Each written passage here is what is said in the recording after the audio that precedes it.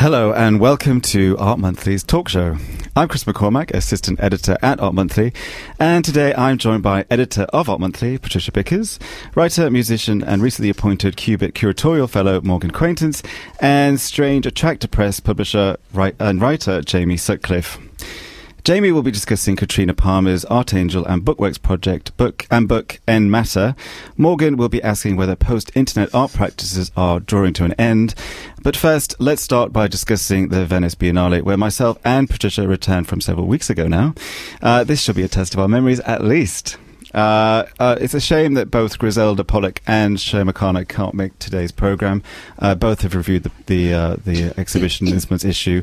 But Okwe Enwese's vast exhibition, All the World's Futures, is distinctively more politicised than perhaps the previous year, with an interest in labour, exploitation and its production through Karl Marx.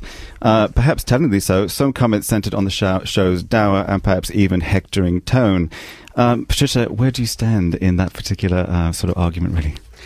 Well, I have to say, like Griselda Pollock, who began her review by saying she felt comfortable in this Biennale, I have to say I did too, because these are not exactly jolly times, and the sombreness struck the right note, I thought. Yeah. And there were plenty of light moments as well, and tender moments. I thought Ashes by Steve McQueen was him back on form, the new version of Ashes, the double-sided one about the death of a young man and his tender burial some years later when his remains were moved to a burial site. And there were lots of things to be found like that if you kept looking. There were also shocking moments, but not shock for its own sake, the kind of thing that sells biennales. And what I liked was it was demanding work. You were expected to take time. Work was multi-layered, multi-part works, all anti-art fair work, if you like. And that in itself was refreshing, because many people have commented over the years as how the Biennale is beginning to resemble an art fair, and this really didn't, and that has to be good. Yeah, certainly. I think this year it was a notable sense of different tempo in the work, certainly. Returning to Steve McQueen's Ashes, people may remember the Thomas Dane show that was on display early this year, where they showed the first half of the Ashes film, which was this guy on a boat recounting his sort of life, and rather sadly and quite shockingly, actually, in this when I came to Venice to see his grave being made. Yeah, it was a real juxtaposition of both life and death in that work. And of course, the first film that you saw at Thomas Dane was found footage, and the second film, because it was a double-sided screen, was the new footage of them making the new tomb for the young man who'd been shot for finding drugs, and he had been buried in an unmarked grave, and then they exhumed him, and the film was all about them tenderly hand making with cement, moulding this sculptural grave site, and you didn't know this, because as you were watching it you heard the sounds of the grave site, and you didn't know how did this relate to the boy on the boat. So young, so full of life, but you began to feel this fear for him, and sure enough, it turns out 2 years after he used that footage in Carib's Leap, he found out the boy had been killed. Yeah, so one of the predominant themes through the show is Karl Marx and his book Das Kapital, but also a lot of reflection and comment, in a way, upon labour, production, and how that's manifested both in terms of an artist practice in some ways, but also as a sort of more global output of all these things that are existing in the world. Also within that, this is a sense of something quite broken or sort of falling apart. I mean, the opening premise, in a way, to the Central Pavilion is the Oscar Murillo sort of black, sort of leathered sort of structures that hang from the sort of ceiling through to the first sort of room, which contains a sort of ladder that leads to nowhere. Some works by Fabio Mauri that say "The End" in Italian, and then followed by Christian Boltanski's early video of a man just coughing in blood. as an opening gambit, I mean, there is a sort of sense of something sort of of despair, of things coming apart, of not really being, this sort of almost no light or no redemptive quality in some instances. Did you feel that there wasn't a balance in terms of the representation of works? I don't think there was in the curated part, Okwi's main theme show. That did kind of hit the same note over and over and over again. But what I did find most refreshing, with the signal exception of the British Pavilion, most of the pavilions, the national representations, tried also to reflect Okwi's central idea. And one where I did find a redemptive, it's not something we covered in the magazine, well, there was just so much to cover, was a very beautiful piece in the Polish Pavilion, which was revisiting Fitzcarraldo, the Werner Herzog film, Fitzcarraldo. Sorry, I've got hay fever. And all the problems with that film, not only the original project to build an opera house in the middle of the jungle, but also in the film the exploitation of the native workers, which was a repetition of the exploitation of them in historical time. And they decided to go, the name of the piece is a geographical location in nautical terms, and that is actually the location of a town called Casale. I think that's how you pronounce it. And it's in what used to be San Domingue, which is Haiti. And Napoleon sent Polish troops out there to suppress a slave rebellion. And the Polish troops, who'd only joined Napoleon in order to throw off the Austro-Hungarian Empire, sided with the Africans and with the San Domingans, who, as you know, were one of the first movers in creating their own liberation from slavery. And they were made honorary Africans, or honorary Haitians, and their descendants still live there. And so this Polish group, these two artists, again, I'm not going to pronounce their names right, but Joanna Malinowska and C.T. Jasper, I don't know what his first name is, they took an opera by a Polish composer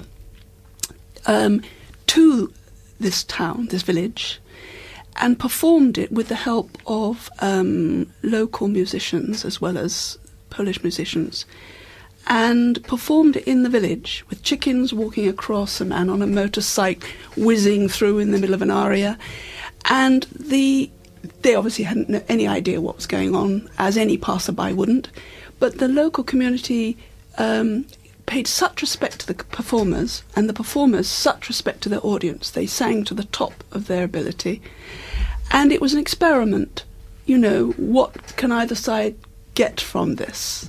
Because the Polish descendants have a different name within the village. They acknowledge their Polish heritage. Now that had a beautiful circularity and celebratory atmosphere. And you were left to make of it what you would. So that's my offering on the rebalancing, perhaps. I agree. I think in a way, what was atypical this year actually was the pavilions seemed to offer a bit more complexity in terms of that space around, let's say, national identity and reflections on that.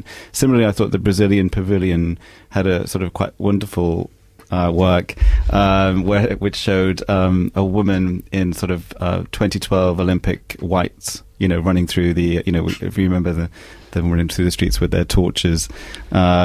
She'd actually was wearing the same sort of garb, holding this wonderful sort of torch, and instead of going through the streets of Brazil, was going through the prison, Ashanti prison outside Rio, and you could see this sort of degenerate sort of environment, and she running through, and of course next year in 2016 is where the Olympics will be held.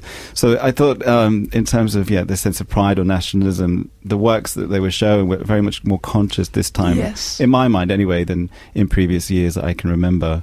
Also, she got in there under false pretenses because she is actually an anthropologist in her former life, and she said she was going in as a social observation, but actually she was making an artwork, and that was nice too, blurring identities Yeah, I think she said as well, she didn't actually tell them that she was going to be carrying a torch No. for the duration of the performance, which is slightly oversighting, good detail. Yeah, there was a lot to see. I think similarly, I don't know if you saw the Pinot show, the Punta della Dogana with the Jan Vo, but that similarly, that was a good counterpoint in many ways to the Ockway show, in that it was entirely the opposite. It was just very, in a way, very aesthetically driven objects, through time. He'd really shown a diversity of works, but they included people like Ronnie Horn, Felix Gonzalez Torres, Nancy Spiro, artists like that, but done in a very loosely poetic way. I would really say, if you go to Venice, do see both of those, because they do make quite an interesting counterpoint. But you saw the Simon Denny show as well. Oh, yes. The Simon Denny show was, of course, only explicable post Edward Snowden's revelations, in particular about the graphics of the slides that he made public. I can't quite make out where Simon Denny stands on this. It was in the beautiful library, which has paintings on the wall, hence, the use of images to communicate ideas about history and propaganda. But also, the graphics were shockingly juvenile, at least to my female middle-aged mind. They were shockingly juvenile.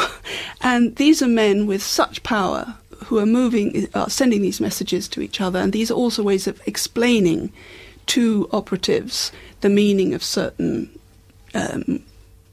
systems, like PRISM, of course, and how PRISM works. And it's just so juvenile, and this is one of the things Edward Snowden points out, that you've got 22-year-olds going through these haystacks, as he called it, of information. And it's quite terrifying. I couldn't quite make out whether Simon Denny, he's on record as saying, this is a great communication device. These images are part of our heritage and surround us. And there was almost something celebratory about that. Sharma says the same. She says somehow it was stripped of the politics. Yet he's assembled an amazing show within, and of course Venice was itself a secret society, so that was a perfect site, the library. The fact that Venice, with its famous Bocca di Verità, where you would denounce people with anonymous notes fed into the mouth in the Doge's palace, so it was perfect, the location. I'm not sure, the work looked extremely complex, as digital work often does, but actually its meanings, perhaps I'm just ignorant, were quite simple, really. But nevertheless, it's kind of the other side of the complexity of what Snowden was trying to tell us, when you see the simplicity, frightening simplicity, of the graphics and the level of communication between the operatives, as opposed to what the information they're dealing with. That was quite frightening. More frightening, perhaps, than he intended, even.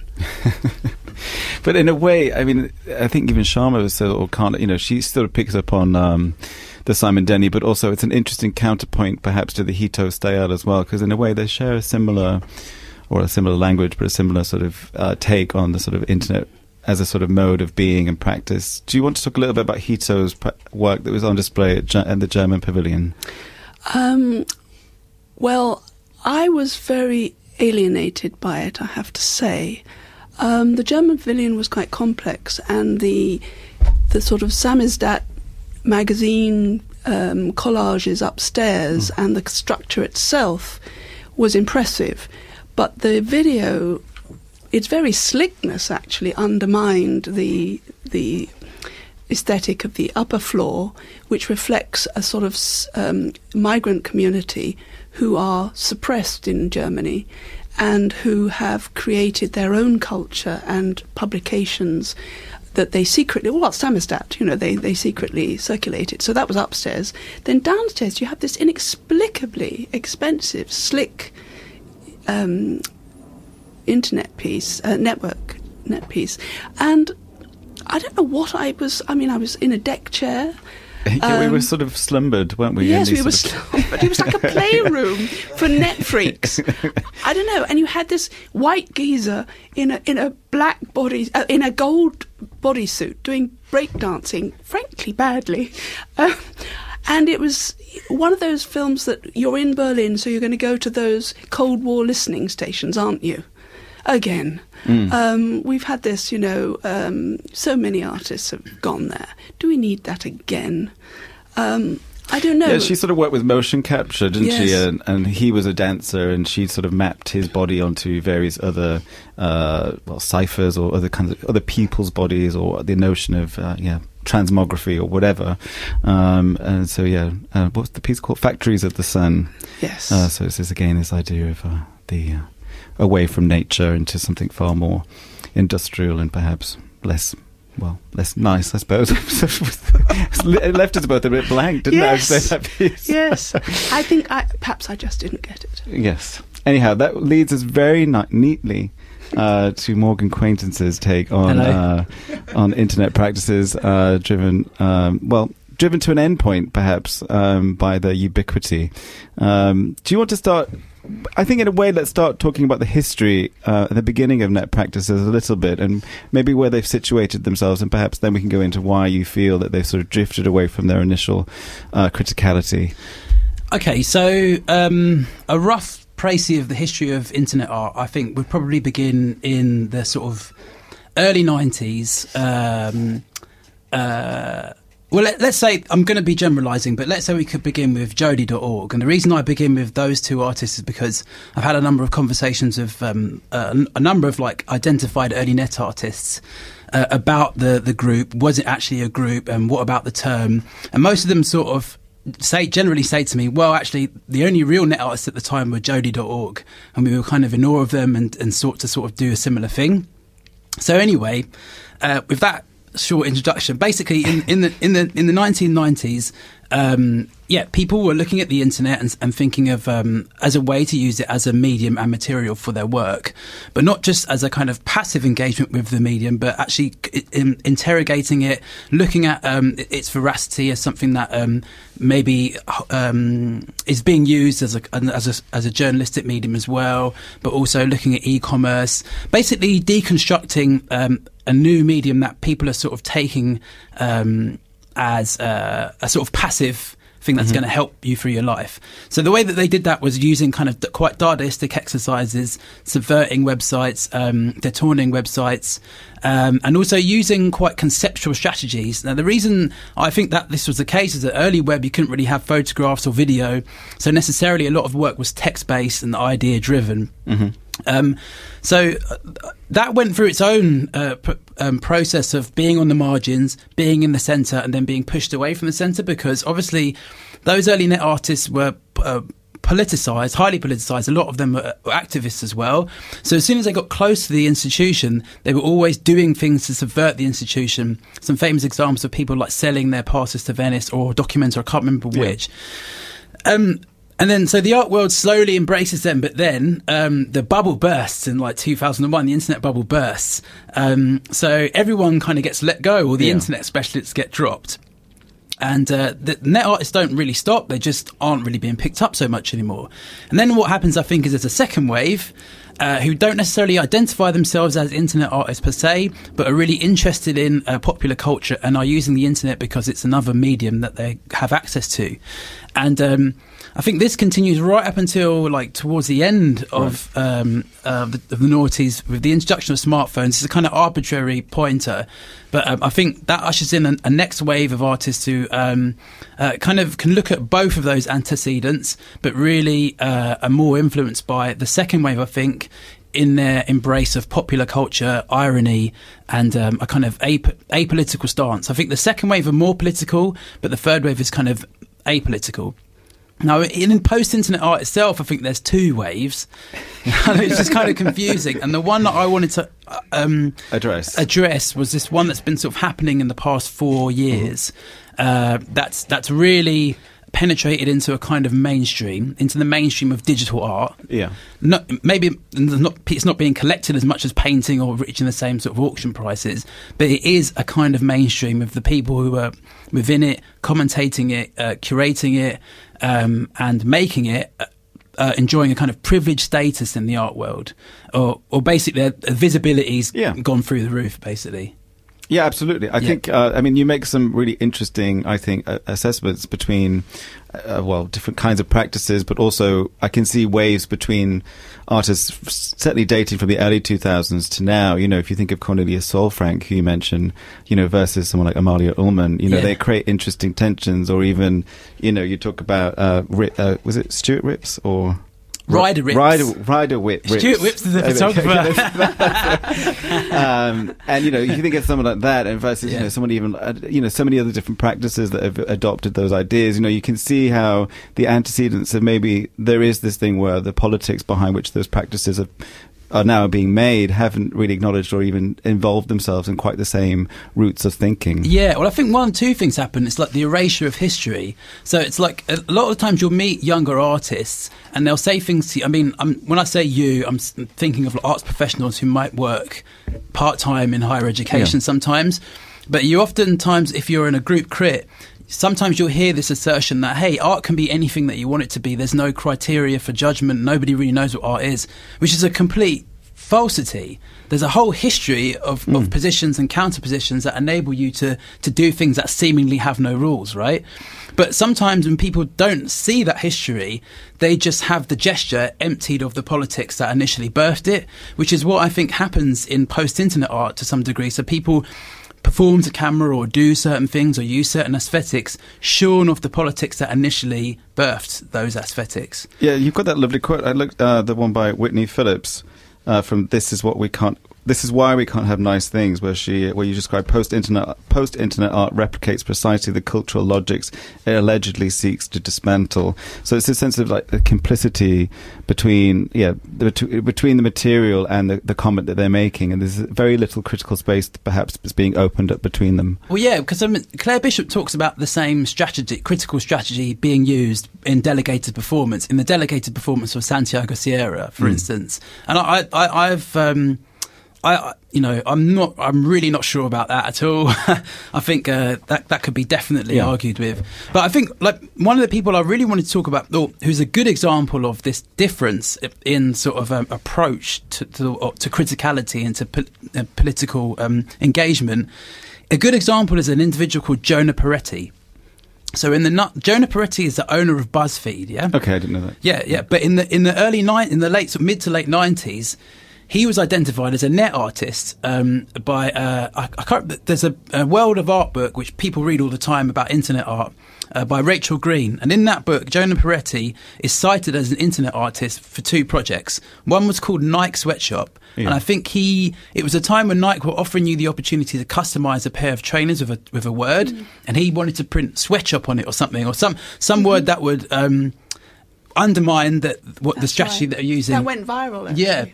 And then another website he did was called Black People Love Us, which was a kind of critical race theory satirised, but not critical race theory satirised, but racism satirised from somebody who's obviously ingested a fair amount of critical race theory.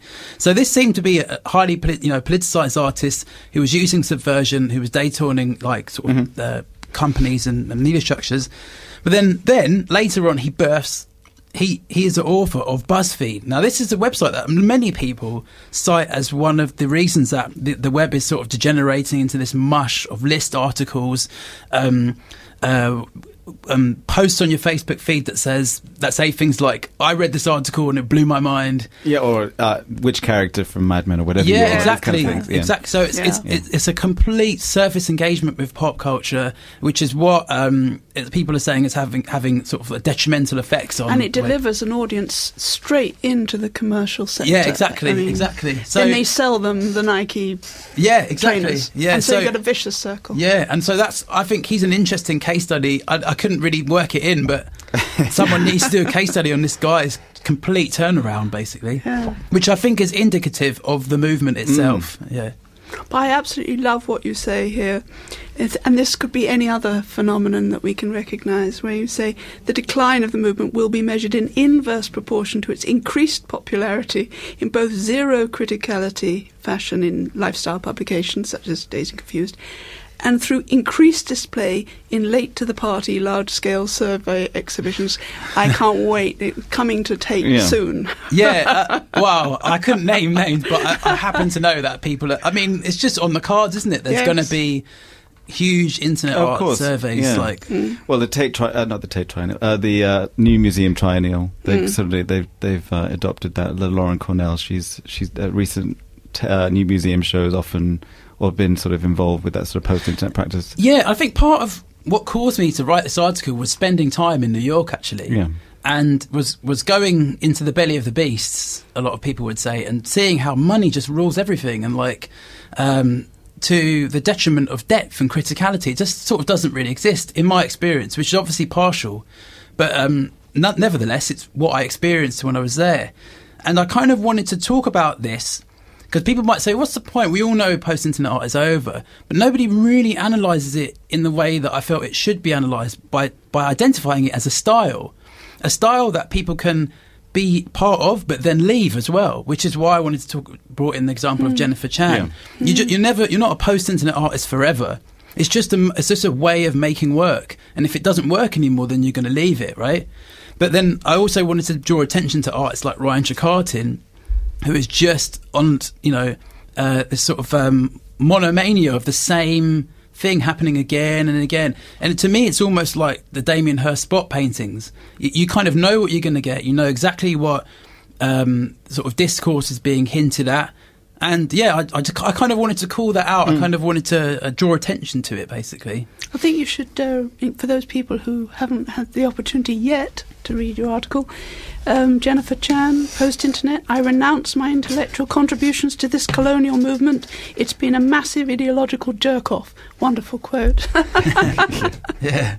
But, it's a funny one. It's a funny one. Yeah. But, I mean, I also want to return to you talk a little bit about the internet and the ubiquity of it. If you talk, the opening sort of premise of your piece is about the Sternberg Press publishing this book about this sort of ubiquity, or how the internet has turned into this, something that's just almost a utility that surrounds us. And that, in a way, has also led to this sense of this dispersal between, as you talk about, the on-off digital cusp, where we're in this sort of hinterland where now we're always either in or off digital. Yeah. Now, I think that's a fallacy also. Yeah. And it's a fallacy that's a profitable one. And the reason I wanted to draw attention to that is because this idea that there is no separation between off and online reality almost excuses the idea that, well, we should be on the internet all the time then. If you're off it, then you're not really participating in the real world. Which, yeah, like I say, justifies you push it. Well, it pushes you online more, which it ultimately plays into the hands of technocrats who are really wanting you to spend more time on their web portals. And the thing that's clear is that even though the web is decentralized in structure, it's not in function, because most of us only use Facebook, Google, Amazon, Instagram. It's a very small collection of things. And the problem I had is that this rhetoric was being aped by artists or by theoreticians in the field as well. And I think it was being used as a way to protect themselves from critique, because it's a way of saying, hey, our work is legitimate too. Just don't dismiss it because it's online, which is that's valid. The problem is there's what I called an asymmetry of attention. So people are just focusing on the internet and not what's happening in real life. Yeah. And using this there's no difference as an excuse to do that. So while people are happy to talk about patriarchy, white male supremacist patriarchy online, or neoliberalism online, or objectification online, they're not willing to talk about, the Zabladovich controversy, or the fact that people at Foxconn in China are killing them, mass suicides at Foxconn in China. They're just, or any other sort of real world concrete things that are happening. And I think now it's time to stop, in a way, because we've got 5 more years of austerity. This is a really horrible time. We've got a conservative government with people in the cabinet who actually the majority of them voted against equal gay rights. That's a terrifying, including the arts minister. And is it John Whittington? Yes. Yeah, who wants to abolish the licence fee. So I mean, it's like we need. Now, I'm not necessarily saying artists have to tackle this, but in some ways, people who are presenting as critically engaged need to be called out in some ways. And I just felt it was time to say, look, come on, this isn't all that it's saying it is. Yeah, I agree with you, though. It's where theory is very lightly or thinly dressed to these subjects. I think what's the discussion you have about Amalia Ullman's work, where she's in Dazed and Confused, and she's sort of in serious states of dress, and most people who got it were women, where men were like, what? I don't get it. She just looks hot. And this is another thing that I've kind of noticed lately, is that there's a real, in critical dialogue, there's a real kind of impulse to separate things. People can't speak for other subjects. And there's all these small cul-de-sacs of debate: critical race theory, radical feminism. It's like you can't really move between either. And somehow it feels to me that this isn't really conducive to what everybody should be like fighting for in some ways. But isn't it an inverse version of target advertising? It's, trapping yourself in the same... It's like a mirror image of target advertising. If we can only speak for our target area, I mean, this is terrible. Then all dialogue breaks down. All intercommunication breaks down. And you become isolated, like a market is isolated. And I mean, I think the problem with that, what Amalia Ullman's sort of saying there, I mean, what that means that me as a man, I can't have an opinion. If my critical opinion is somehow not valid because I'm just not getting the work due to my gender. And I felt that was quite a reductive position to take. Well, yeah, it's just idiotic. I mean, to kind of claim a space that, I mean, absolutely, there's no total anyway between men and women. I mean, to say that it's a banal, complete viewpoint of any gender. But I mean, in terms of, the artist, going through your article, some artists I wasn't familiar with. I mean, one I mentioned earlier, Cornelia Solfrank, and that project that she did, where she masqueraded or pretended to be numerous characters or female characters. And I thought that was such an ingenious project. Do you want to talk a little bit about that? Yeah, so I think it was quite a while ago. I can't remember the exact date of it, but Cornelia Solfrank, this is an early time in sort of netwear practice, but she was dissatisfied with, again, the gender imbalance in the art world as it related to net art practice, and so she entered this competition for net artists, saw that there was a lot of male nominees so far, I think, and then decided she created this piece of software that would create different artists and then enable her to sort of submit work as all these different artists who were all female. And what happened was, the project's called Female Extension, and what happened was the organisers said, "Oh, it's fantastic, we've had we've had loads of women apply for this competition, and then still not a woman won." So I just think it was a really interesting way of showing the discrepancy. It's a concrete example, isn't it? Of being able to prove critically in action the reality of what it means to be a female artist in that process, whereas to kind of just vaguely dress up a difference through a sort of vague conjecture of gender, I find less a substantial argument, certainly. And just one thing I'd like to say as well quickly, I think, is that a lot of the problem also is to do with American criticism. Now, post-internet art, even though net art itself was a kind of European sort of pan-European development, really, that also extended into America, absolutely. But then I feel that the geographical locus has shifted to New York, not necessarily geographically, but in sensibility-wise, because a lot of post-internet art has to be filtered through American pop culture. And so one of the things that I felt was a problem is that the criticism that's coming out of America at the moment is so kind of informal and gossipy that it doesn't really do the job of critically engaging in the phenomenon of post-internet art. It just seems to insult people or call people out or say this is terrible or that's crap. And also that, and one of the things I want to say is that then doesn't extend to some of these institutions who are showing post-internet art. And that's why I use the example of data trackers operating on rhizome.org and the New Museum. Anyway. Yeah, no, it's all that. Yeah. Well, there's a lot more in Morgan's piece, but for the moment, we'll just draw a close for that one, and we'll return to it. But on more concrete matters, although kind of concrete, Katrina Palmer and her recent book and project End Matter has just come out, and Jamie, you reviewed it for us this month. Do you want to give a little bit about her practice, a little bit, and because she is a writer primarily, but also she is a sculptor too. Perhaps start with that. Interesting you say book, actually, because I've been reading a lot of Clive Philpott recently. He's sort of exhaustively, produced these taxonomies of what an artist's book is.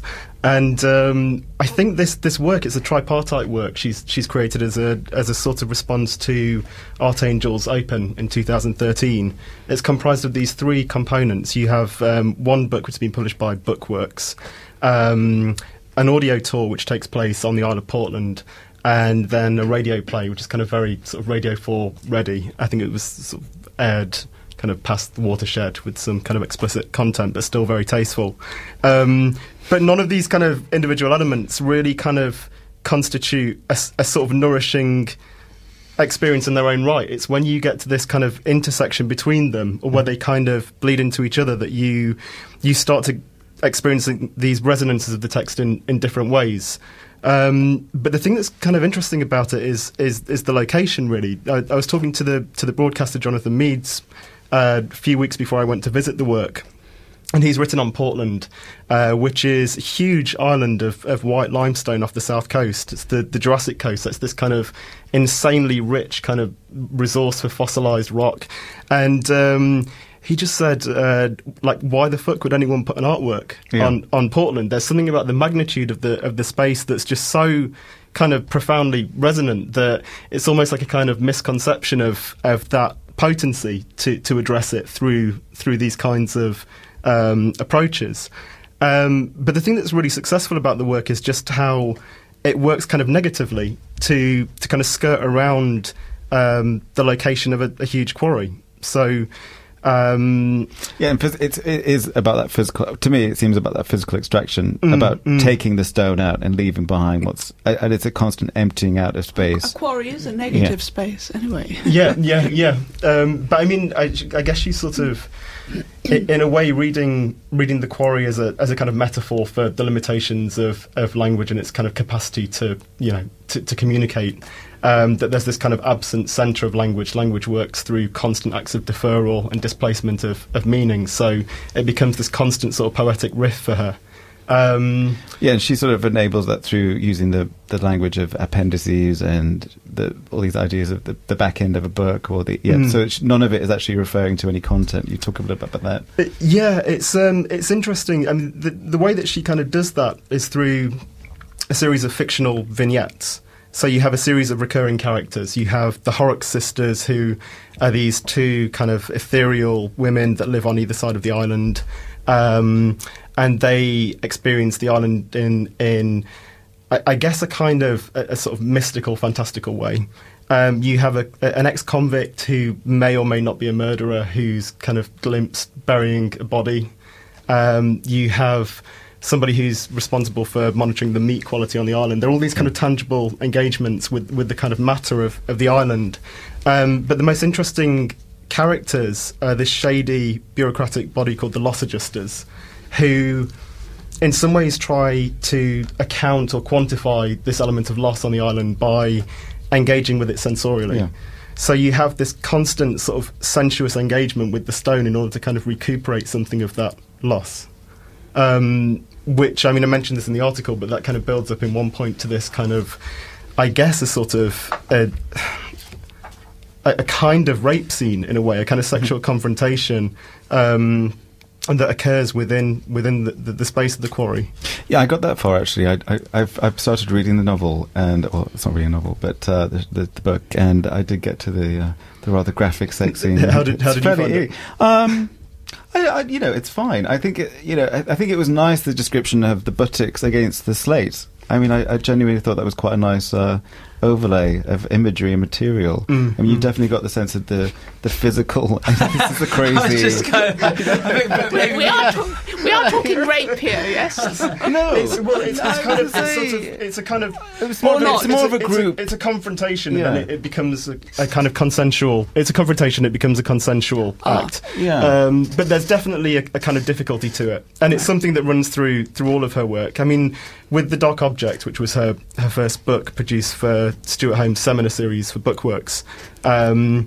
Something that I had real difficulty with originally, because she's a sculptor who uses language, and one of the kind of recurrent themes or sort of motifs of the work is this idea that she's constantly interrogating the kind of space of composition. So I think this stems from her MFA at the Royal College, where she's sort of in a studio space and she's constantly questioning the boundaries of the act of production, what it means to produce physical matter, and always anticipating that and then kind of receding from it, retracting from it.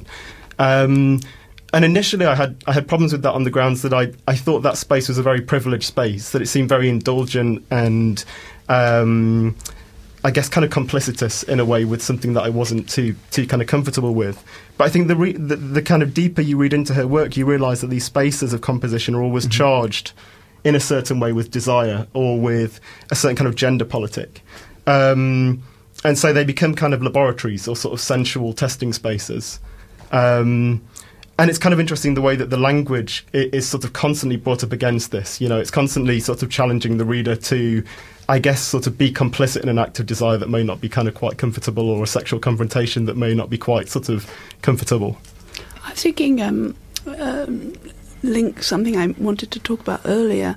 You're talking about spaces and sexual confrontation and confrontational spaces. And something we didn't talk about earlier is, I have to say I haven't been impressed by Christophe Buchel's work hitherto, but his appropriation of a palazzo in Venice and turning it into a temporary mosque was a very affecting and effective work. Of course, they tried to shut it down, so that tells you it's effective. The police came up with some idea that it was a risk to public order, but of course that wasn't the reason. And it particularly struck a chord because, of course, the word ghetto is Italian, and the first ghetto is in Venice. So the Jews were once persecuted and rounded up in Venice, and they lived in one island. And you can still visit it, and behind shop fronts are mosques. Synagogues, well, Freudian slip. And now we have a temporary, there are some 20,000 active Muslims, practicing Muslims in Venice, and they have no place of worship. Yeah, in fact, there's hardly any mosques in Italy entirely. I think there's maybe one or two, actually, that's available. Yes. Mind you, I don't want to knock Italy too much, because I think they've been extraordinary in their handling of the migrant worker disasters. They've been humane. It's the rest of Europe, particularly Britain, who have not done their part.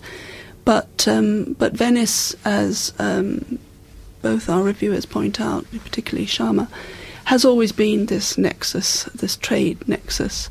And the other thing I wanted to mention was the Kenyan Pavilion, which, as you know, was shocking both in 2013, when 6 of the artists were non-Kenyan and had never visited Kenya.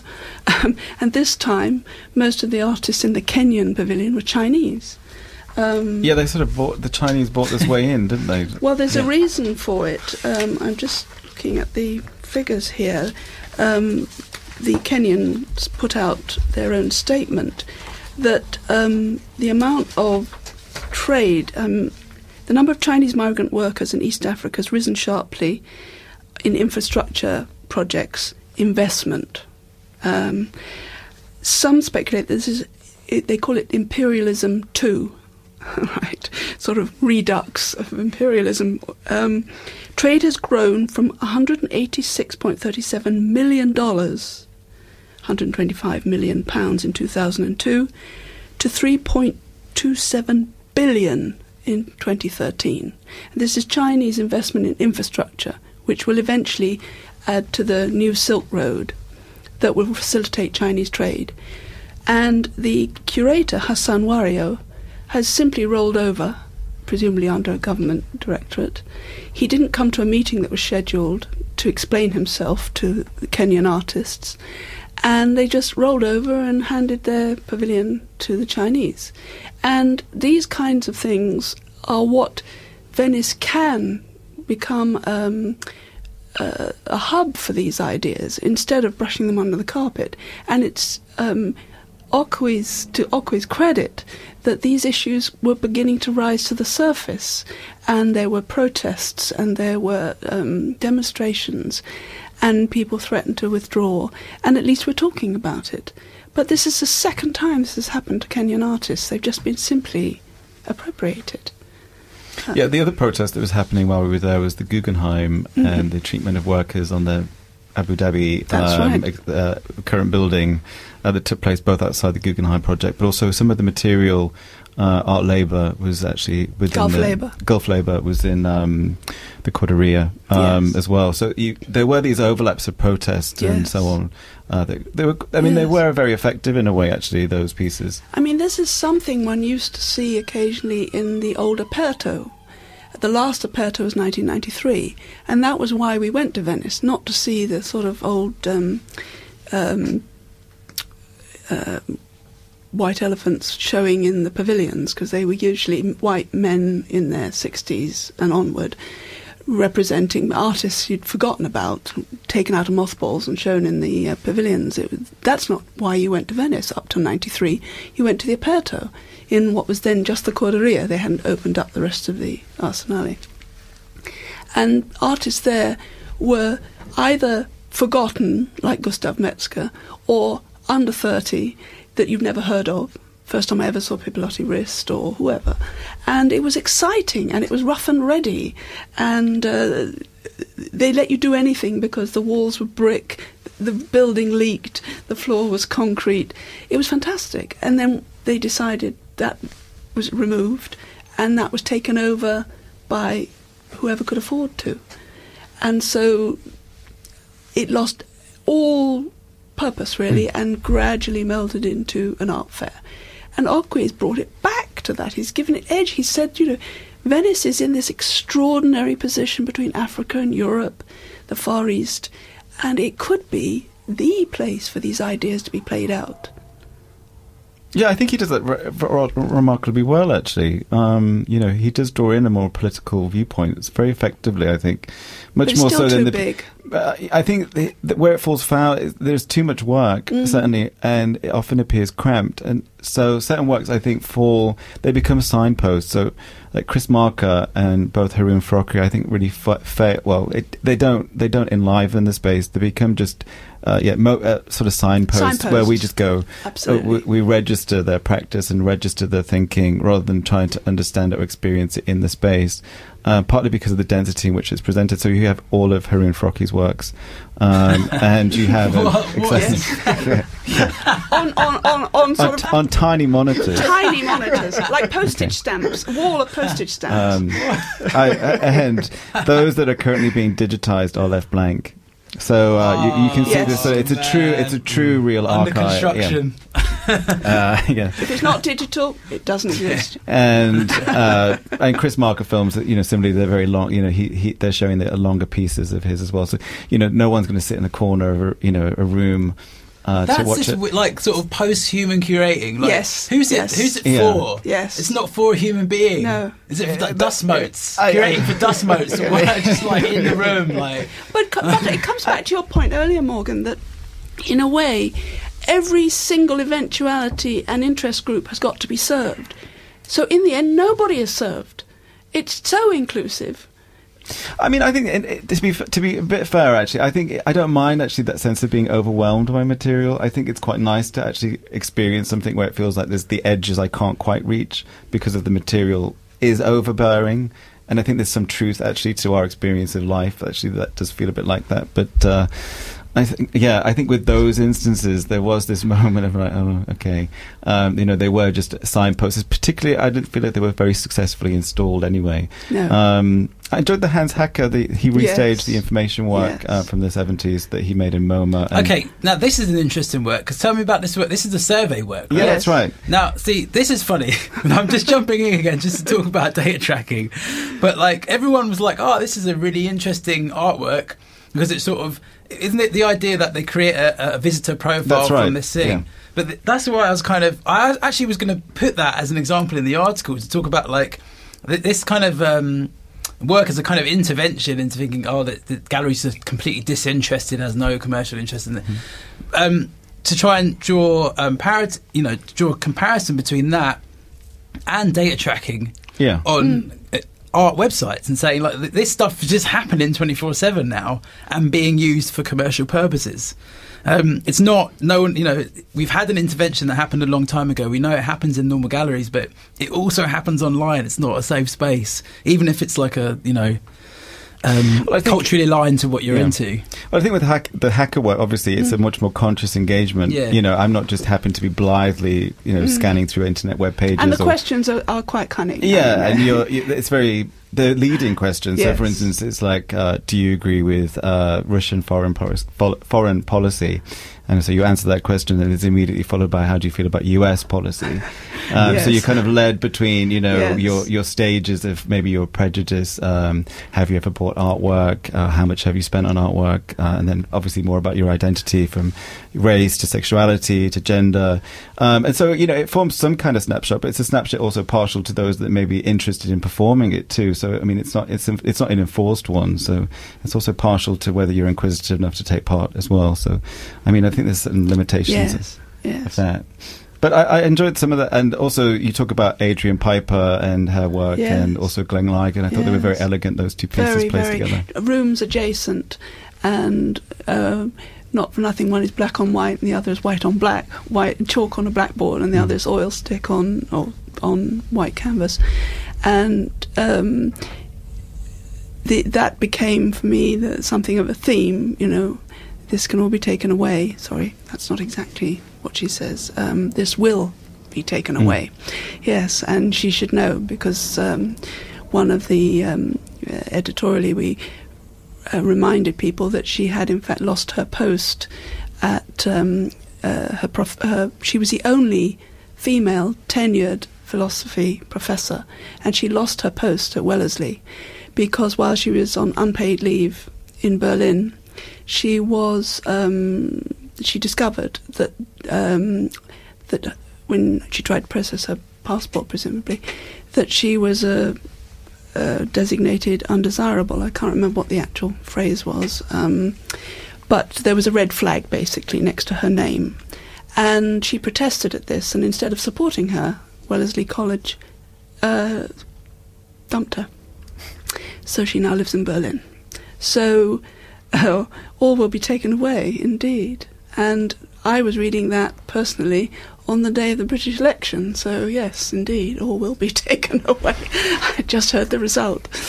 Yeah, that's true. I mean, it was quite a strange day for a lot of British people, or those connected to Britain, to be in Venice and hearing the election results. I remember, as Morgan said, 5 more years. Yeah, I mean, I wasn't in Venice, but one of the things I was interested in was like a lot of the objections that people are raising, or the dynamics of the talking points raised by the biennial seem to mirror those that emerged after Okwi's Documenta as well. Mm-hmm. It's almost like these large-scale people, I mean, they have a specific style, and that style gets enacted when they're invited to do things. So it's great to hear that it was effective in some ways, but it's almost like his engagement with what's happening at the moment is sort of dated in some ways.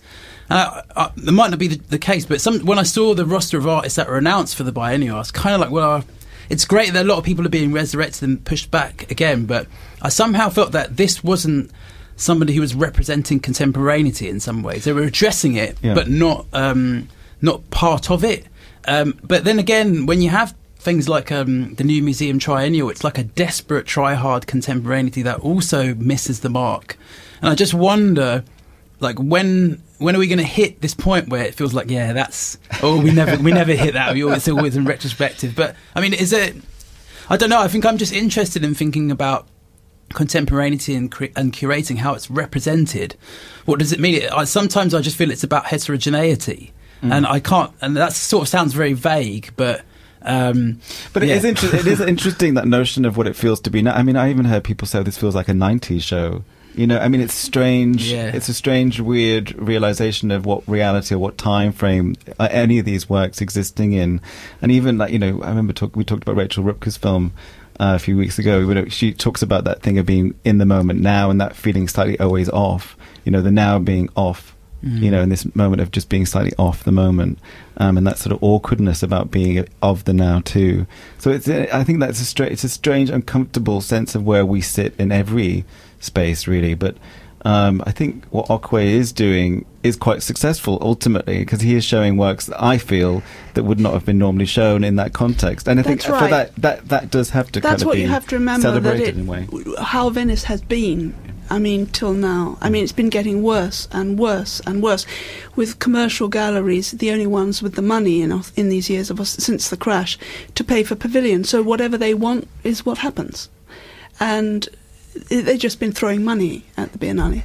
Whereas a lot of this work was low-tech and... I mean, there are still studied of course works there are. within that. I mean, certainly... Inevitably. Glenn Ligon obviously is a blue-chip artist. But Yes. we are wrapping up shortly, but we are approaching our summer deadline. So has anyone got any thoughts what they'd like to do for summer? Is there any works that you're going to see? I know Agnes Martin has just come on. We've got Carsten Heller at the Hayward Gallery. What is the summer treat that is everyone waiting for? Anyone? I don't really have one. I'm going to Cape Town in 2 weeks. Good. And I'm really excited to go there. Basically, gentrification in Cape Town is another dynamic. So anyway, I'm interested in that. Okay, good. Well, let me just say thank you to all our guests. Thank you very Patricia much. Bickers, Morgan Quaintance and Jamie Sutcliffe. Many thanks. Goodbye. Bye.